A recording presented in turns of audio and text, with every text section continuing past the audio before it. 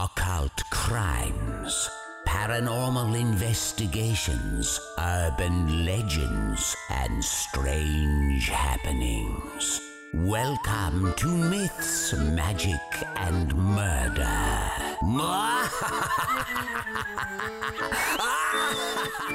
Hey, welcome to Myths, Magic, and Murder. This is episode 60. I'm Abby. I'm Kate, and we'll be your ghostesses the day before my birthday. Happy birthday, Kate. Pre-birthday. Thank you. It's on the 3rd, so you can all cheer, celebrate, enjoy the festivities. Of Kate's big birthday. Woo! Big old 23. God, nearing the end. Shut up. What are you covering today, Kate?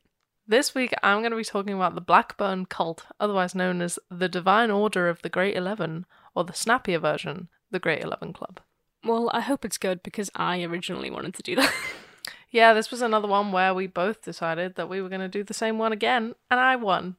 But we knew this in advance, so I already had this stuff prepared, so it's okay. And I'm covering a demonic murder, a possession, an exorcism, some spooky demon stuff. It should be exciting. Ooh.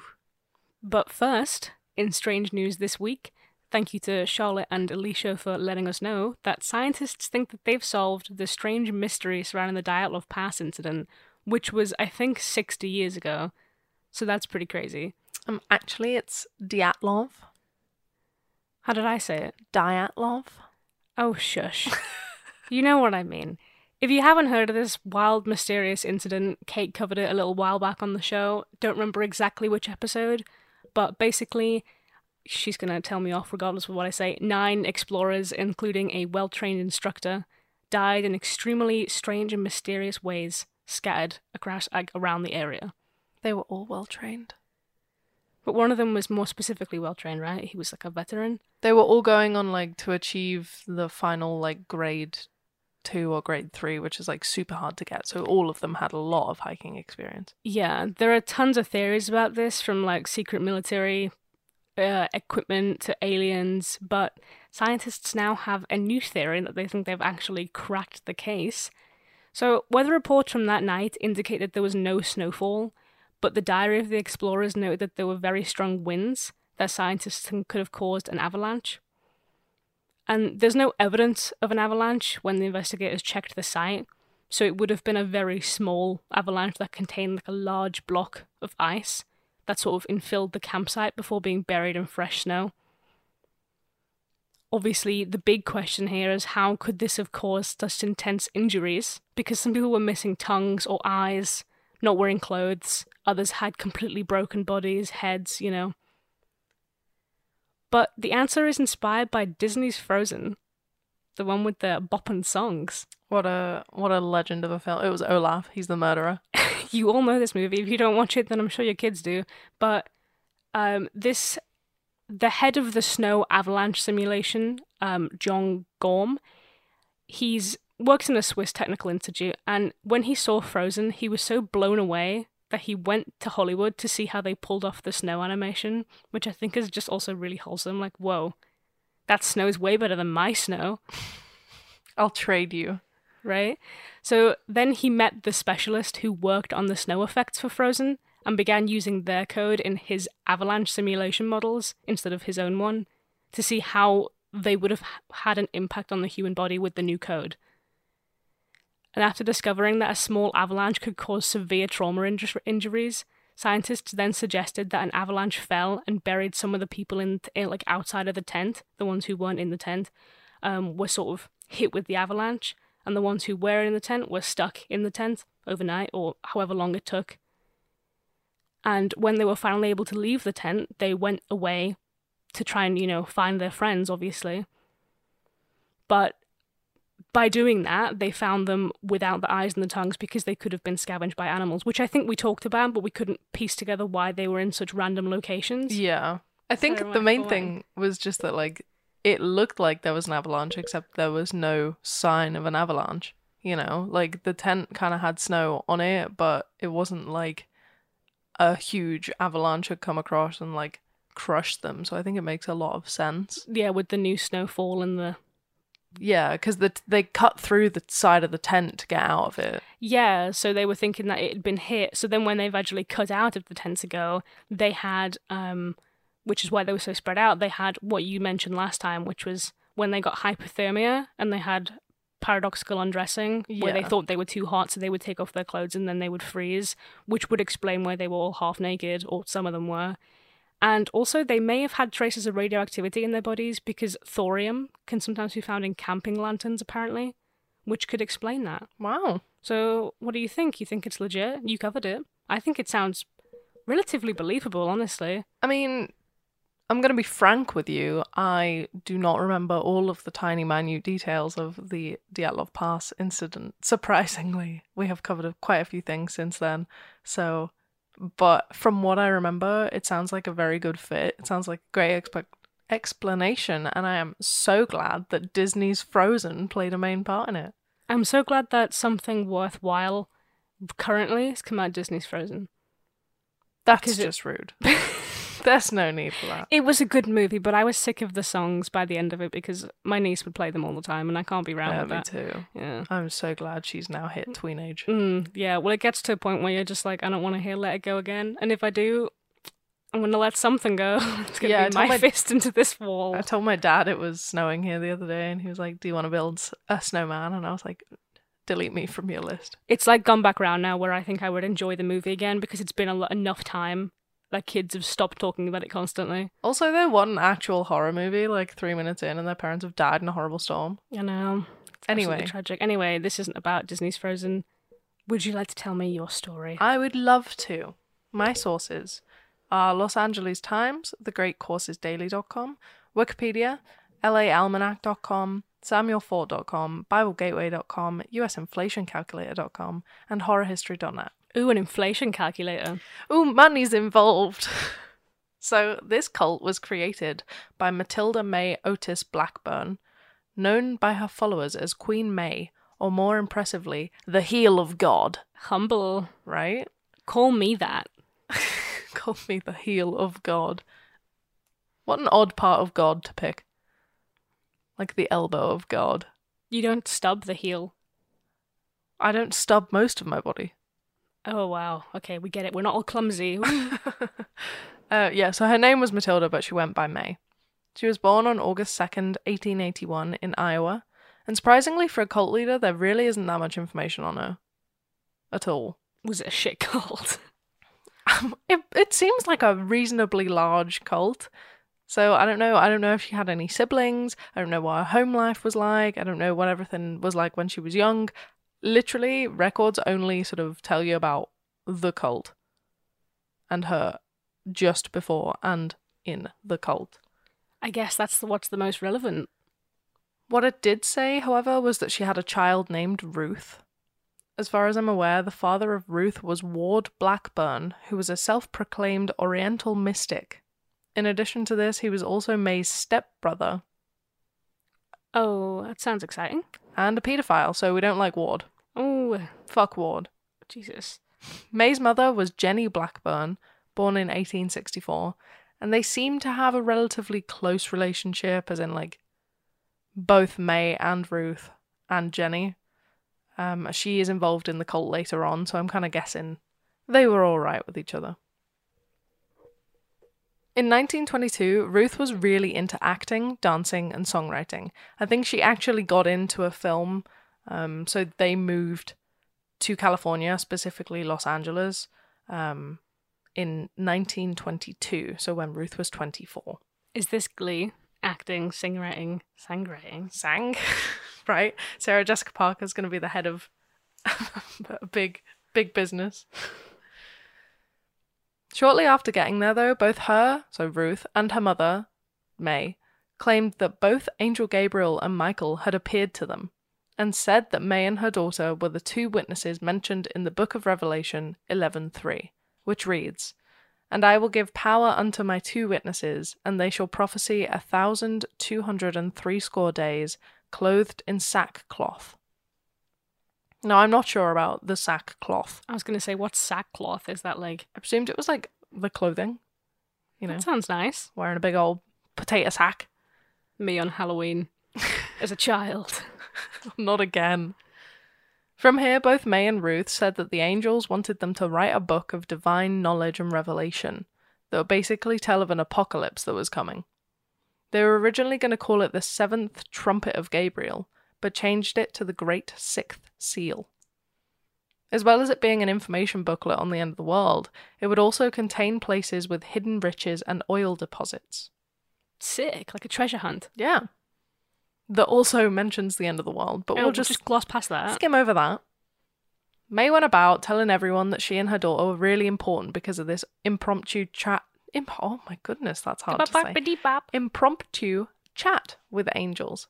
They started referring to themselves as queens and high priestesses, and people started lapping it up. So they made the group, called the Divine Order of the Royal Arms of the Great 11. The name was from her claim that after the apocalypse, 11 queens would rule the world from mansions on Olive Hill in Hollywood. This is very specific. I know. How did she think of this?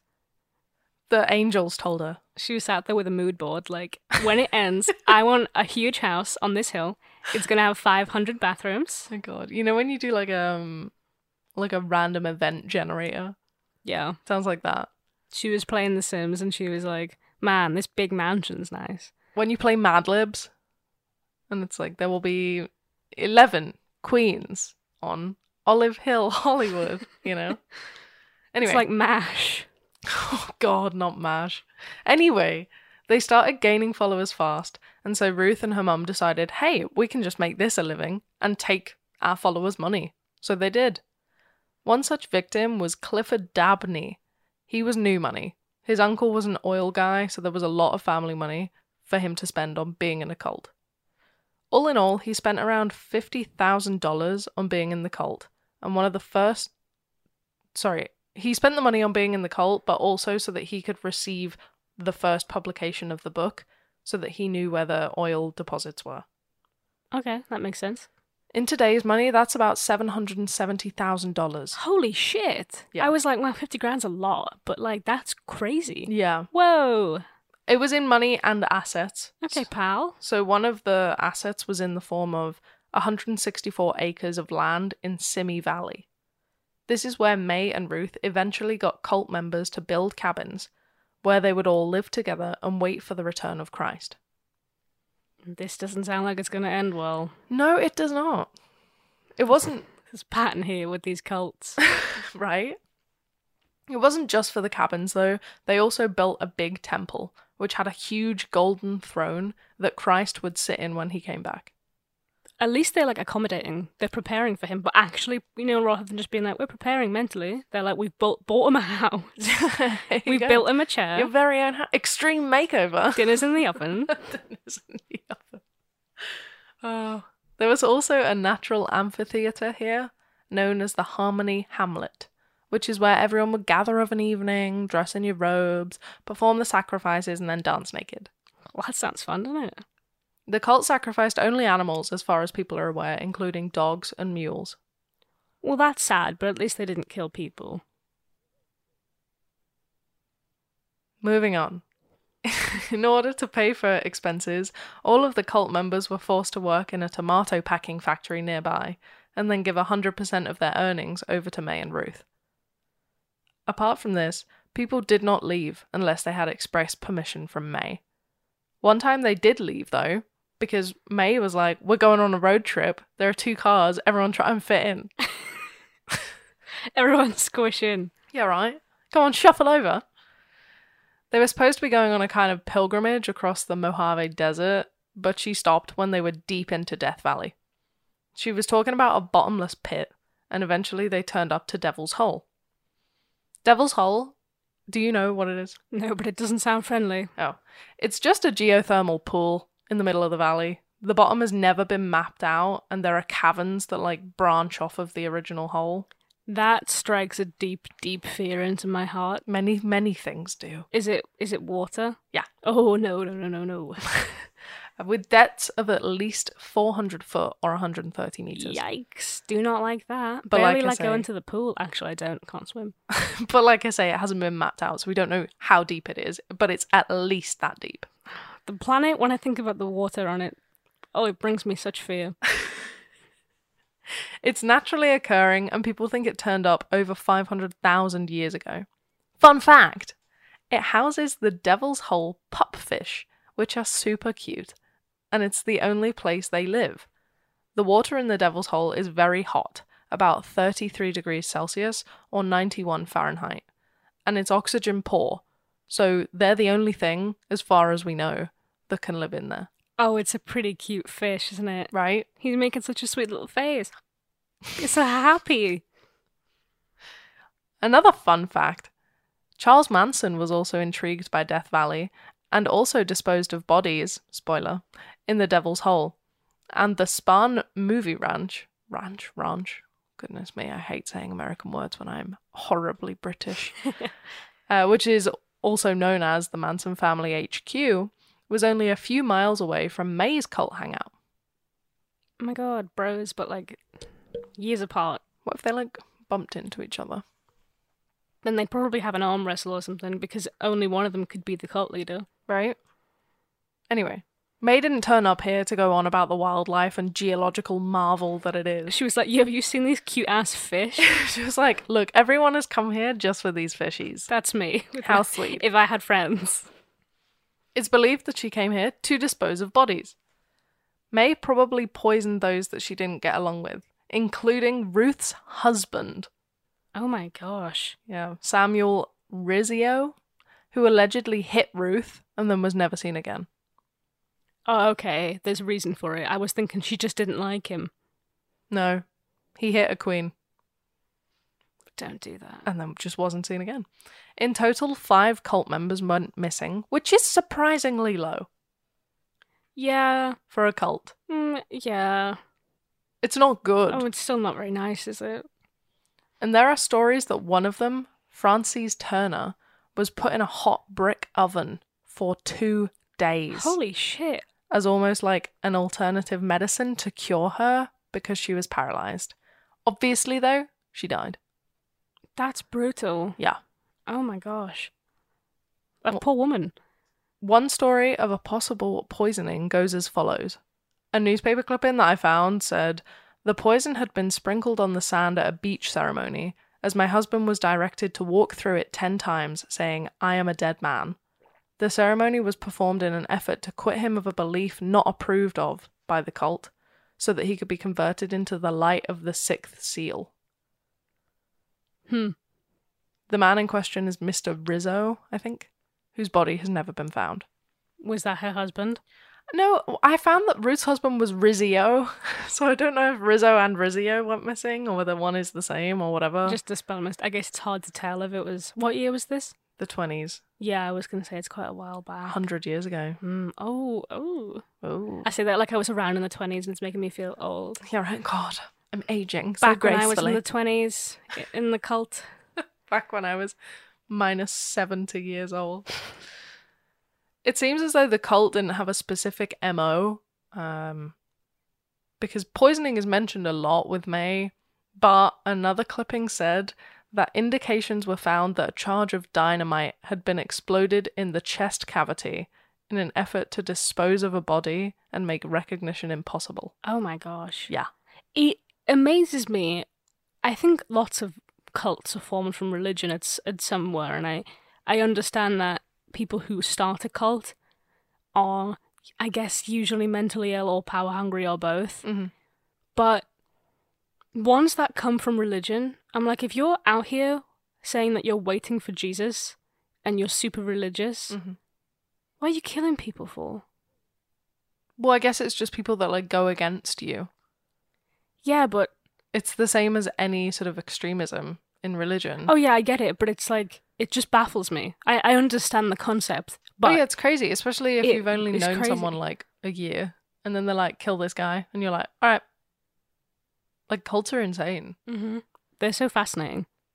All in all, it just seems like no one really knew what they were doing. There was no set way to do things. They just really didn't want to get caught. Sounds like a pretty messy cult. Yeah. And I'm not really surprised, because I'm presuming the members were left to deal with the cleanup of the people that, like, Ruth or May killed. Yeah. And they were probably afraid of May, because at this point she was telling people she had hypnotic powers and mystical energy. Yeah, that's a scary thing to say to someone. Yeah, exactly. I would be trying to clear everything up quickly. Dynamite does not make for quick clear up, though, but... No, but I guess if you think about it... No, actually, there's no... No, there is no... So as you can see, it's becoming less and less of a wholesome cult as time goes on. When was it a wholesome cult? Well, in the beginning when she was just like, Queens... That Fair wasn't enough. wholesome. Fair That was enough. a huge red flag. Well, yeah, but nothing bad had happened. Yeah, true. But at this point, you definitely couldn't call it wholesome. Except the mule sacrifices. We'll Yeah, just gloss over those. Glossing over those. Yeah, but they didn't get that until they moved into the Simi Valley place, did they? So, Okay. just saying. I feel like you just... Anyway, the aversion to modern medicine really wasn't helping either. If they'd have used this rather than a hot brick oven, I mean, I understand that there's no way to cure paralysis, but still, just avoiding the hot brick oven would have been a good step in the right direction. Anything but that, really. It also would have saved Willa Rhodes's life. This was back in 1925, and she was a priestess within the cult. She had an untreated abscessed tooth and eventually died from this, as she was denied treatment. However, May claimed that she hadn't died from a tooth disease, she had instead died from wrongful belief, and told all of the cult members, including Willa's parents, that she would be resurrected after 1,260 days. Also very specific. In the meantime, they were to keep her body as preserved as possible. So they put her body into a bathtub filled with ice, salt, and different spices. Ew. Yeah. That's really gross. Yep. Her parents were obviously keen for the idea to work, so they kept this up even after they moved house. They brought Willa's body with them and put it in a metal coffin under the floors of their new home. Oh my gosh, that's really gross and also kind of scary. It was next to a different coffin containing the bodies of 7 puppies that had been sacrificed to represent the 7 tones of Gabriel's trumpet. Oh no. Eventually, the body was found by police in 1929. So it's been, I think it was 14 months of her being preserved, as far as I'm aware. That's a long time to keep a body around. Yeah, some sources changed how long it had been or whatever, but in general, I think it was about 14 months. They didn't charge the parents for failing to report the death and the unlawful disposal of the corpse, although they could have. Instead, the blame was directed more towards Ruth and May. However, there were no deaths that could be proven or pinned on them, since Willa had died from tooth disease, and there were no other 100% confirmed deaths from them. Like, the oven one was disputed, the poison one disputed, there was no, here's the body, here's how they died, it was them. It must be annoying being a detective in a situation like that, where you're like, I know you've done something, but I can't prove it, so... Yeah. Luckily, though, Clifford Dabney, the rich Uncle Pennybags guy from earlier, had decided that with some other members, enough is enough. They filed fraud and theft charges against May because the book still had not come out. All in all, the charges amounted to about $200,000, which is over $3 million nowadays. Wow. Wowzers. Wowzers! It was around this point that Jenny, May's mother, chained herself to the bed for several months in order to meet the angels as her daughter and granddaughter had done previously. I'm presuming it's kind of to show devotion to God, like the guy from Da Vinci Code. I've not seen it. Okay, I realise now that that is also the most vague sentence I've ever said. Basically, I think his name is Silas, and he is a member of the Opus Dei, which is like a Catholic order, and he partakes in severe corporal mortification, which is just denying earthly pleasures. So like some people go about celibacy, some people fast, other people flog themselves. Okay. Which is what he did. So like it's a way more extreme version. Yeah. Okay. That So makes sense, I guess. Could be that that's kind of what she's doing by like denying herself whatever, freedom of movement, Yeah. that kind of thing. May was then convicted of 8 out of 15 of the accounts of grand theft. Oh. Yeah. But there was another problem. The California Supreme Court had to reject the conviction in 1931 because there was no proof she didn't believe wholeheartedly in her promises and religion, even though she was extremely unconventional, bordering on offensive. An example of this is when she was in court, she said, "I've raised the dead on 5 different occasions. I've been dead and brought myself back to life. My daughter died once before and I brought her back to life. I can prove it." Okay, so it sounds like she's not doing it to take the piss. She's doing it because she genuinely believes it. Exactly. And when I was researching this, I was like, wow, it's surprising that she didn't get sent to a mental hospital. Right? But then I remembered how much money she had. Ah. So I guess that explains it. Also, all of the members of the cult had been of sound mind when they were giving her money. So the Supreme Court were just kind of like, shit, judge character, you, aren't you? Like, there's nothing. You gave her the money. You were of sound mind. Yeah, what are you supposed to do now? Exactly. And finally, the Supreme Court was worried about the backlash of convicting May because they didn't want to encroach on religious freedom, which is protected in the US Constitution. So, May went free. She eventually released a book 5 years later called The Origin of God, by which time, though, her cult had fallen apart because no one trusted that she wasn't using them for money, and also none of them wanted to die, and also the press was, rightfully so, really harsh on her, so she didn't have a cult left. And then she died in 1951. Ruth carried on living her life, and that's it. No one knows where the bodies are or what happened, and as far as anyone is aware, the Divine Order of the Royal Arms of the Great 11 have disbanded entirely.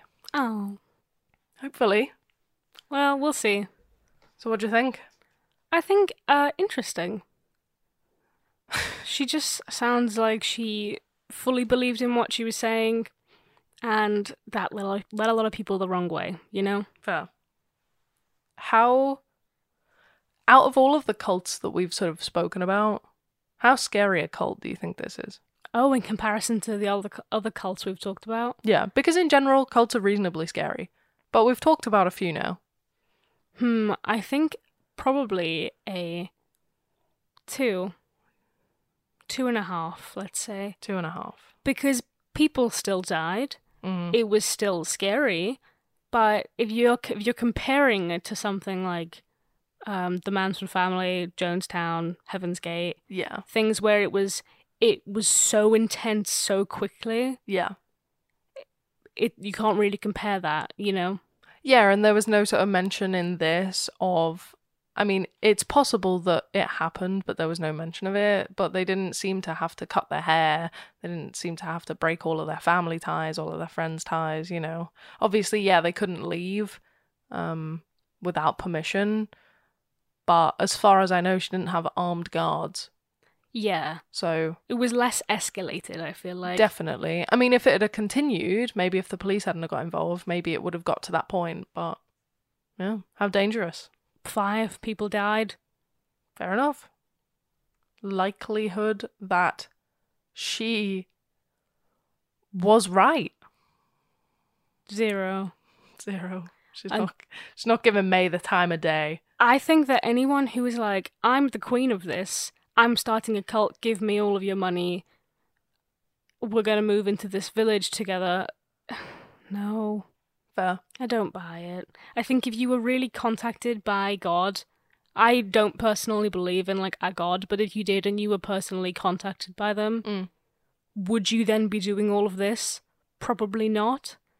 Yeah, I feel like, first of all, it's odd that angels would be like, you should totally write a book, hon. Right? Yeah. And also that they would give her so much importance. Like, surely you're really important for being a messenger anyway. Surely you're not a queen. Well, yeah. But even if you were, I feel like I was raised Catholic, and Jesus seemed like a pretty humble guy.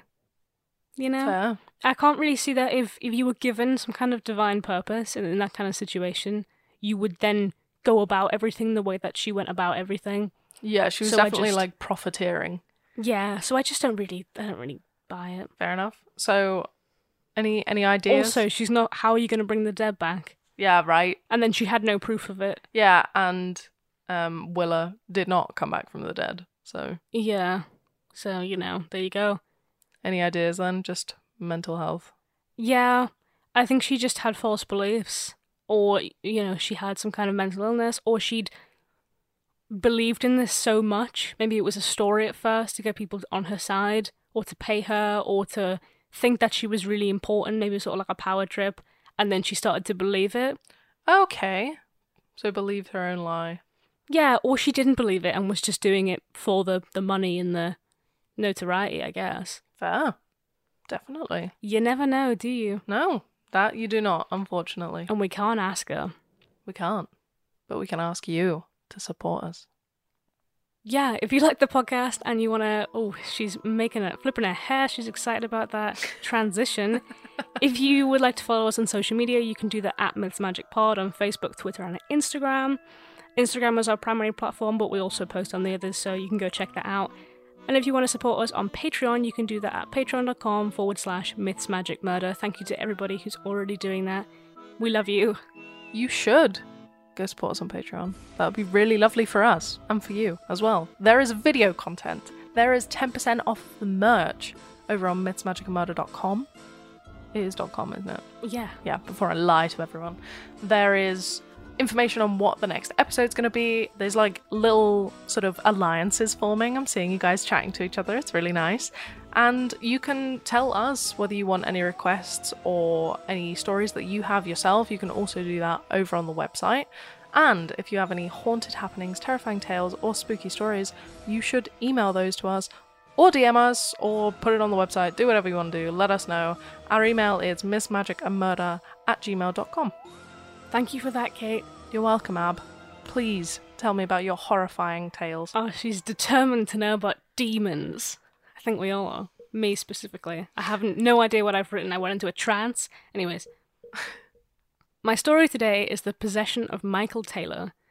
This story features a demon, a possession, an exorcism, and a murder, so let's get straight into it. Woo! My sources are mysteriousuniverse.org, truecrimeenthusiast.co.uk, Wikipedia, and grunge.com. So this story takes place in 1974 in Ossett, which is near West Yorkshire in England. It's a quiet town with a small population. Michael Taylor was a 31-year-old butcher and was married to his wife Christine. They had 5 children together and a family dog. You say butcher? Butcher? Butcher. Butcher.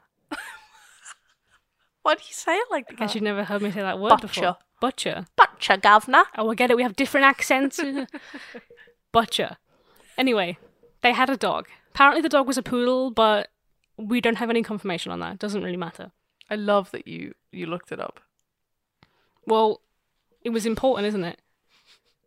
They were a happy and typical family, and they were popular amongst the neighbourhood. Occasionally, Michael was prone to minor bouts of depression because he had chronic back pain, but this was his only real issue. This was the only family's issue.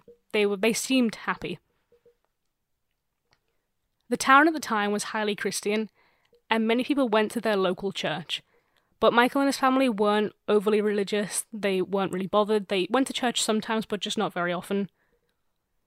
That is until he joined a Christian fellowship group. Oh no. His friend... Sorry, I've written Barbary. His friend Barbara, that's not even funny, had suggested that he join this group because it might help his mental health, which makes sense. He took this suggestion seriously and began attending regular meetings. The pastor of the group was 21-year-old Marie Robinson, and it became apparent that Michael was interested in her as he began spending inappropriate amounts of time around her. I love it when it's inappropriate amount of time. Well, Marie would perform exorcisms and engage in private rituals that Michael soon became a part of. How do you get into that? You know what I mean? Like, when your friend is conducting exorcisms, you're like, oh, always been interested. You should take me along. Let me hang out here. Yeah, right? Like, why do you want to be there, Michael? Well, the two would stay up all night, making the sign of the cross at each other to ward off the evil power of the full moon. Can we start doing that? We already do it. Damn, you've given away our trade secret. Because of this, he began spending much less time at home with his family and when he was with them, he became angry and irritable, which was a complete flip on how calm and friendly and loving he was to his family before. How old is he? 31. Oh, goodness. What? Well, I was just like, oh, typical teen. Oh no, he's 31, he's got 5 kids. Sorry, I forgot. He's married. I'm sorry. Anyways, they suspected that the church group had gotten to him, and it was negatively influencing him. And this only got worse. Michael began exhibiting erratic behaviour as his bond with Marie grew stronger. It bothered his wife Christine so much that one time when they were at church together and his church friends were there, she called him out and was like, "You're being unfaithful" with Marie. God. Drama. Oh, I love a bit of church drama. At this point... Sometimes you say things and I imagine it out of context. At this point, Michael reported to have felt an evil influence cast a shadow over him. He experienced a sudden rage and began lashing out on Christine verbally and physically. Several churchgoers had to physically restrain him because they feared that he would hurt her or himself. Screw Michael. Marie said that he looked at her like a beast and she screamed out of fear, and both she and Michael started speaking in tongues because apparently, just worth noting, Marie does that. Oh, sorry. When she does exorcisms or she during, just does that. It's during her quirky. rituals, she just does that. So he started doing that too. And then she started saying Jesus over and over again. And once Christine noticed, she started saying Jesus over and over again. And Marie said that she thinks she stayed alive during this because she called on Jesus. This is something. It's a pretty chaotic moment if you try and imagine it all together, yeah. I know, right? Poor Emerald is in the back grabbing her sandwiches from church. You know what I mean? She's there for the fair the next day. They're all having a chill time, and then this shit happens. Michael claimed to have no memory of this. Well, you would if you just attacked your wife. You would claim to have no memory. The next day, Michael went to church as normal, and Marie gave him full forgiveness. But the other church members were really wary of him and just kept a close eye on him. However, it became obvious that Michael was getting worse because his bad behaviour and outbursts became more frequent. His sanity was clearly slipping, and local ministers stepped in because they were concerned that he was under the influences of demonic forces. The local vicar came to the conclusion, which was pretty controversial, that they should perform an exorcism on him.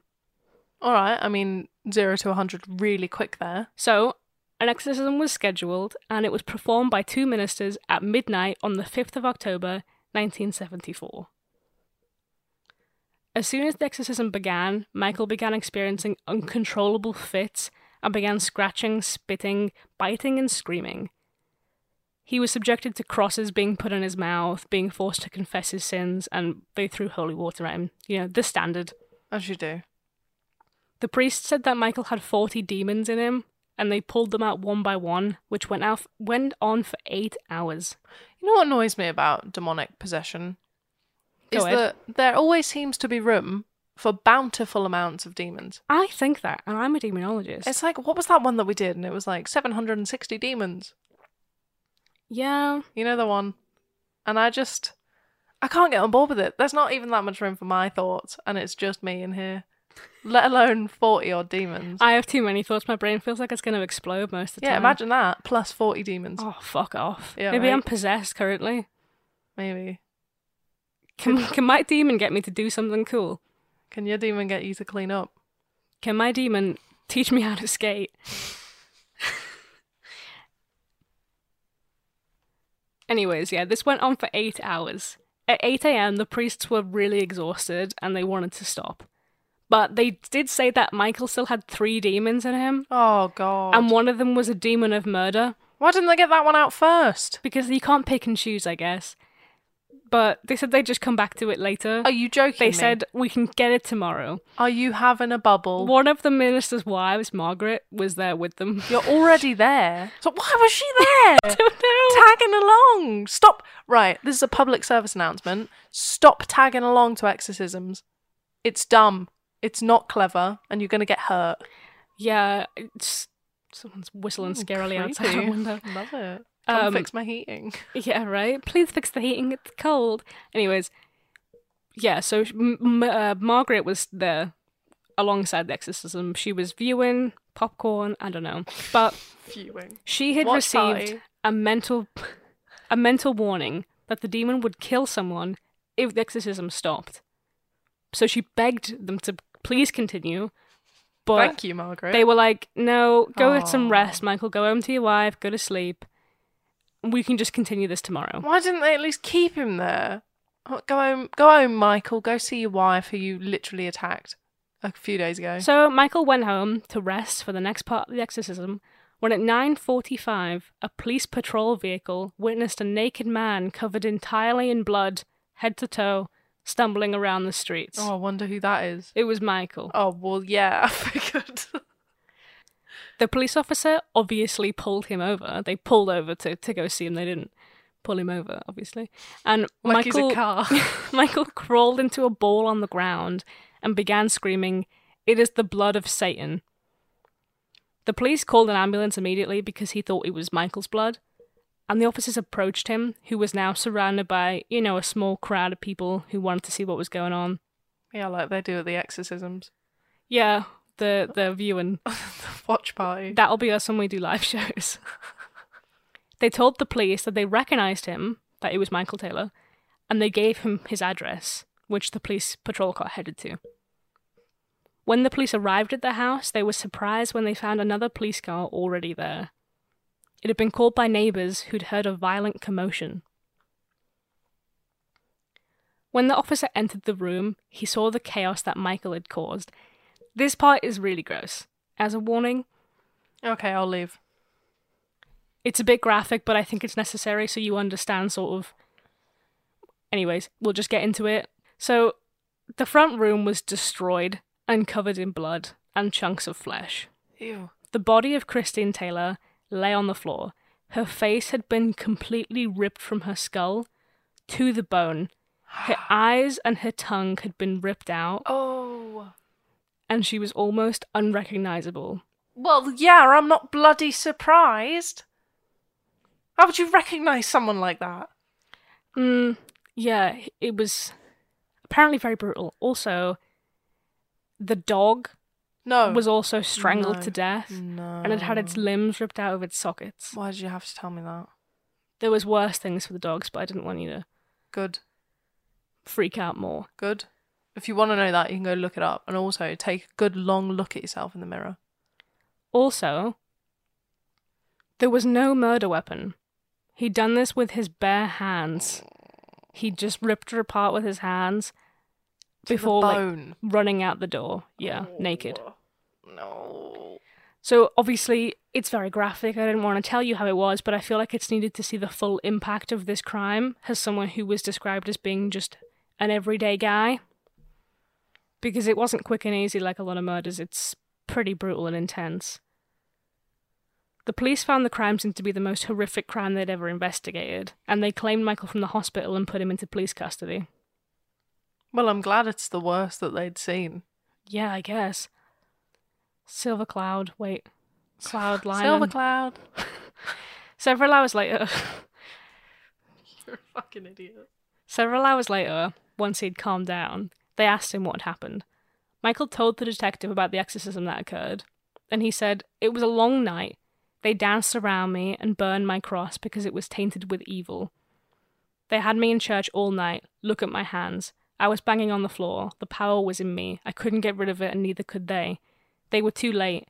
I was compelled by a force within me to destroy everything living within the house."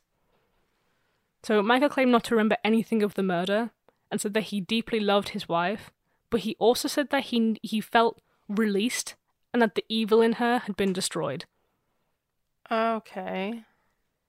He was charged with murder and sent to Broadmoor Hospital, which is a high-security psychiatric hospital in the UK. They have a long list of notable patients. We've covered a few. They do, yeah. He spent most of his time at the hospital sleeping or just being in silence, and his trial happened in March, so about 6 months later. The media were obviously very excited about this because it was such a bizarre situation and horrible murder, and neither the prosecution or the defense denied that he had severe mental issues. What happened to his kids? I guess they were just taken. because he was in hospital and Yeah, but he said he needed to kill everything living in the house. I guess they weren't home. Well, thank God for that. It didn't say anything about his kids. It just said that they were obviously orphaned after this because their dad was in hospital. Wow. So I guess they got sent to live with somebody else. That's I don't know. There wasn't a lot of information on them. I don't know how old they were either. Could you imagine? Like, I feel like this isn't spoken about enough. When kids are involved and, like, it's their parents, you know, imagine them growing up and hearing what happened. Yeah, right. That's awful. Yeah, really, really horrible. He said that he'd been under the control of supernatural forces, and he had no recollection. He also said that he suspected that his wife was also under the control of demons. Which I find quite odd, because why would a demon want to get another demon? What would be the point? Yeah, I thought maybe it was, like, the evil in her because she was, like, God-loving and he was a demon. Possibly. This is a very confusing story. I guess we'll talk about it more at the end. It was also noted at trial that the Christian Fellowship group was more like an influential cult that essentially filled Michael with false information that made his condition worse, which is why he snapped. Because they were very cult-like, performed a lot of rituals, speaking in tongues, just generally not the normal Christian Fellowship type thing. Yes, exactly. They also blamed the exorcism itself, saying that at this point, not only was he mentally ill and sleep deprived, but he was also, and obviously, like, in pain if they were hurting him, but he was full of ideas and beliefs that they'd fed him, and this pushed him over the edge. Right. He was found to not be guilty by reason of insanity, and he was deemed to be both clinically and legally sane, and he was sent to psychiatric hospitals for 4 years before he was released because they thought he was cured. What? You're going to let a man roam the streets that literally ripped someone else's face off? The case ended up being the last recorded exorcism by the Anglican Church, and there was a lot of public outcry about the use of exorcisms within the church after this, which is why that happened. The minister continued to claim that he'd been possessed, and that it seemed strange people were questioning the exorcism. Also worth noting, though, after Michael was released, he was in the news again for sexually harassing an underage girl. No, Michael. You're a dickhead. And what's crazy is that they failed to bring up his previous trial, and he was just like, they deemed him low risk of reoffending and just gave him community service and sent him on his way. I think there's a law about it where you can't bring previous convictions into it if you've already spent time for them. So if he wasn't on parole, if he's already served his sentence, which was 4 years, I don't think you're allowed to mention it in court. I just find it baffling, though. Yeah. This guy did a horrifically brutal crime, was clearly not very well, enough to kill someone, and not even just kill someone in that circumstance, in that method, and then was let out after 4 years because they thought he was fine. Obviously, he can't be fine. Yeah, someone that's capable of that much anger, really. Yeah, if he'd had, like, a mental breakdown and, like, stabbed her once, maybe, I'd be like, okay. Yeah, there are definitely less violent ways to do it. I mean, he's still, even if you stab someone, like, you still deserve more than 4 years for definitely. But I mean, you can kind of... But there's definitely... It makes more sense, I guess. Yeah, it's not as extreme, is it? But... It's not as passionate. It was the bare hands that I feel tipped it for me. It's the bare hands for me. And that's all. So let's do the scare scale and we'll go into whether this was actually a legit demonic possession or nah. Oh, nah. Okay. How scary do you think this crime was? I don't think it's very scary. I'm going to say a 3. I think it's like middle ground scary. I think it's more just awful, you know, but we know, doing this podcast, being human beings, that people are capable of these things, and it is absolutely awful. But I think it's more dangerous than scary. How dangerous? 5. Someone did die. Someone died, and not only that, someone died in an awful way. And the dog too. Yeah. Likelihood that he was possessed by a demon. Or, I guess, 40 demons, if you'd like. I'm going to say 2. I don't think it's completely unrealistic, because we've covered far more unrealistic demon stories in the past. Okay. But First of all, I don't think that you can have like 800 demons inhabiting your body, you know what I mean? Yeah. I think possession is like all encompassing, and I think to be possessed by multiple things would negate the point of being possessed, you know what I mean? Mm-hmm. Any other ideas that you have initially? Mentally ill. Yep. Maybe sort of, I think maybe, you know, something wasn't right, either from like his childhood or whatever. Something just, you know, was low-key kind of off.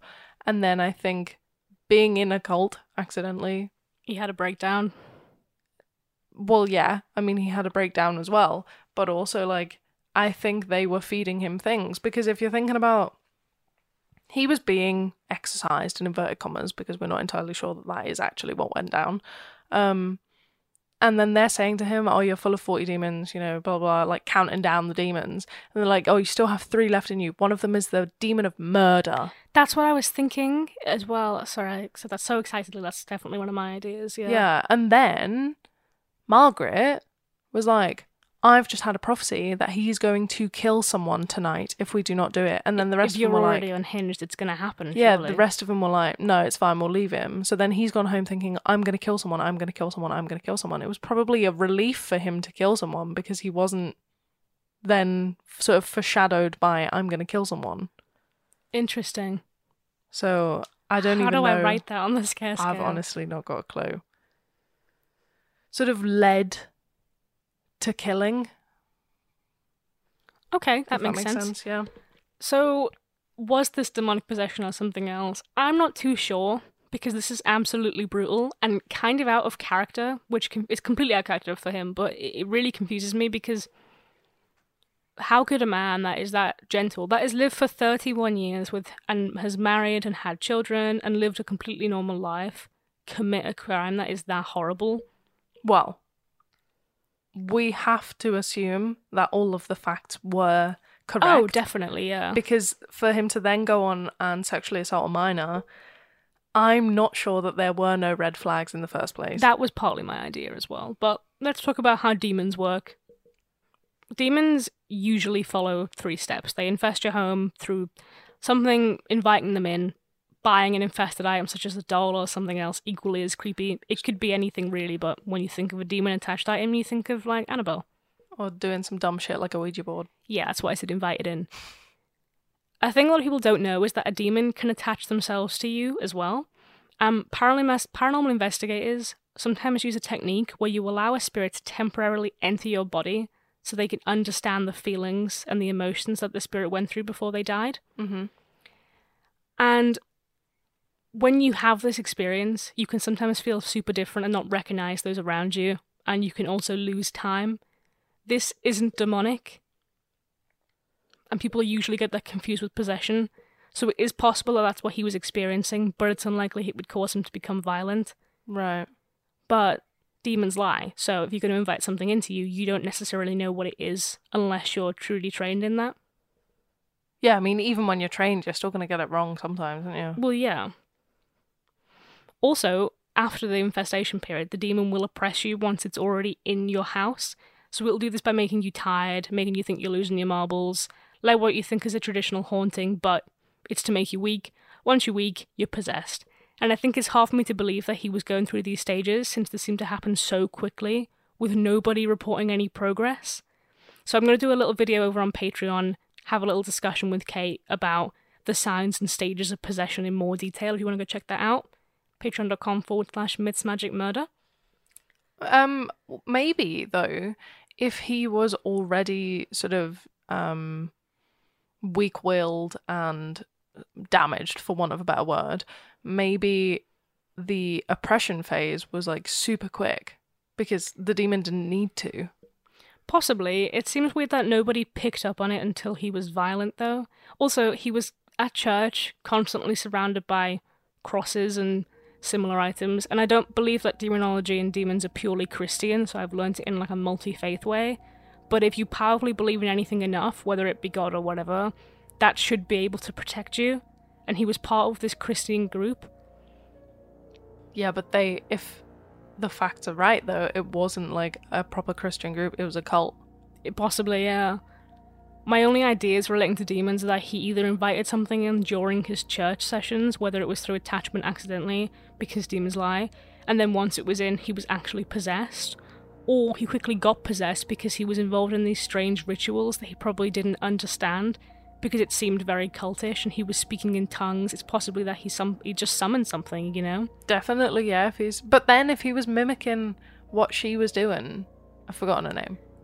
Marie, yeah. If he was mimicking what she was doing, then surely something bad would have happened to her as well. Yeah, I mean, he could have just been very mentally ill, and this group just warped his ideas of the world, made him so sure there was evil inside of him that he just snapped. And honestly, I don't know. I'm very confused on this one. I feel like usually with some kind of possession, I'm like, yeah, that was legit. But I just don't know. It doesn't feel right, you know? Yeah. It feels like it was just, he was completely fine, and then he met this woman, and his wife was pissing him off, and then he suddenly just snapped and killed her, is what it feels like to me. But I just can't get over how brutal it was, and he obviously had a breakdown. Or maybe he was of entirely sound mind. Maybe he was having an affair with Marie, and he was like, I need to get rid of my wife. Everyone already thinks I'm possessed, so I'm going to do it in this next level way. You know, avoid going to prison for the rest of my life and blame it on a demon. That's entirely possible. Definitely, I think, because you don't know someone's true intentions. He could be the nicest person ever, but that's always what they say on documentaries, isn't it? Yeah. You never know. You never really know. Don't. No. Let us know what you think. Yeah, let us know what you think. Leave us reviews and go check out the video over on Patreon. And don't listen before bed. Listen before bed.